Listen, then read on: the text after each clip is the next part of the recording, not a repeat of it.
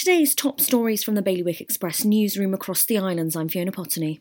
St John's Constable is not fit for office and must resign. That was the ruling Jersey's Royal Court handed to Chris Taylor yesterday due to his dangerous driving conviction and use of parish money to pay his legal fees. In its judgment, the court said it was also dismayed that Taylor had protested his innocence in the media after he was found guilty of the driving offence.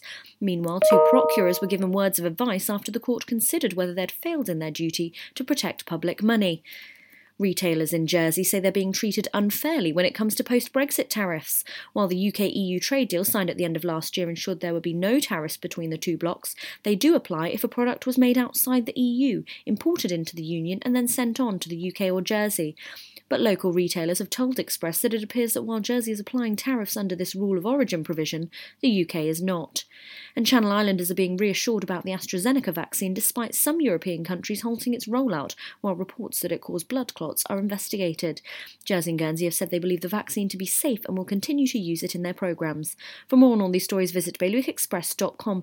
Your weather now mostly cloudy with mist or fog and a little drizzle, and a top temperature of 12 degrees. Bailiwick Radio News.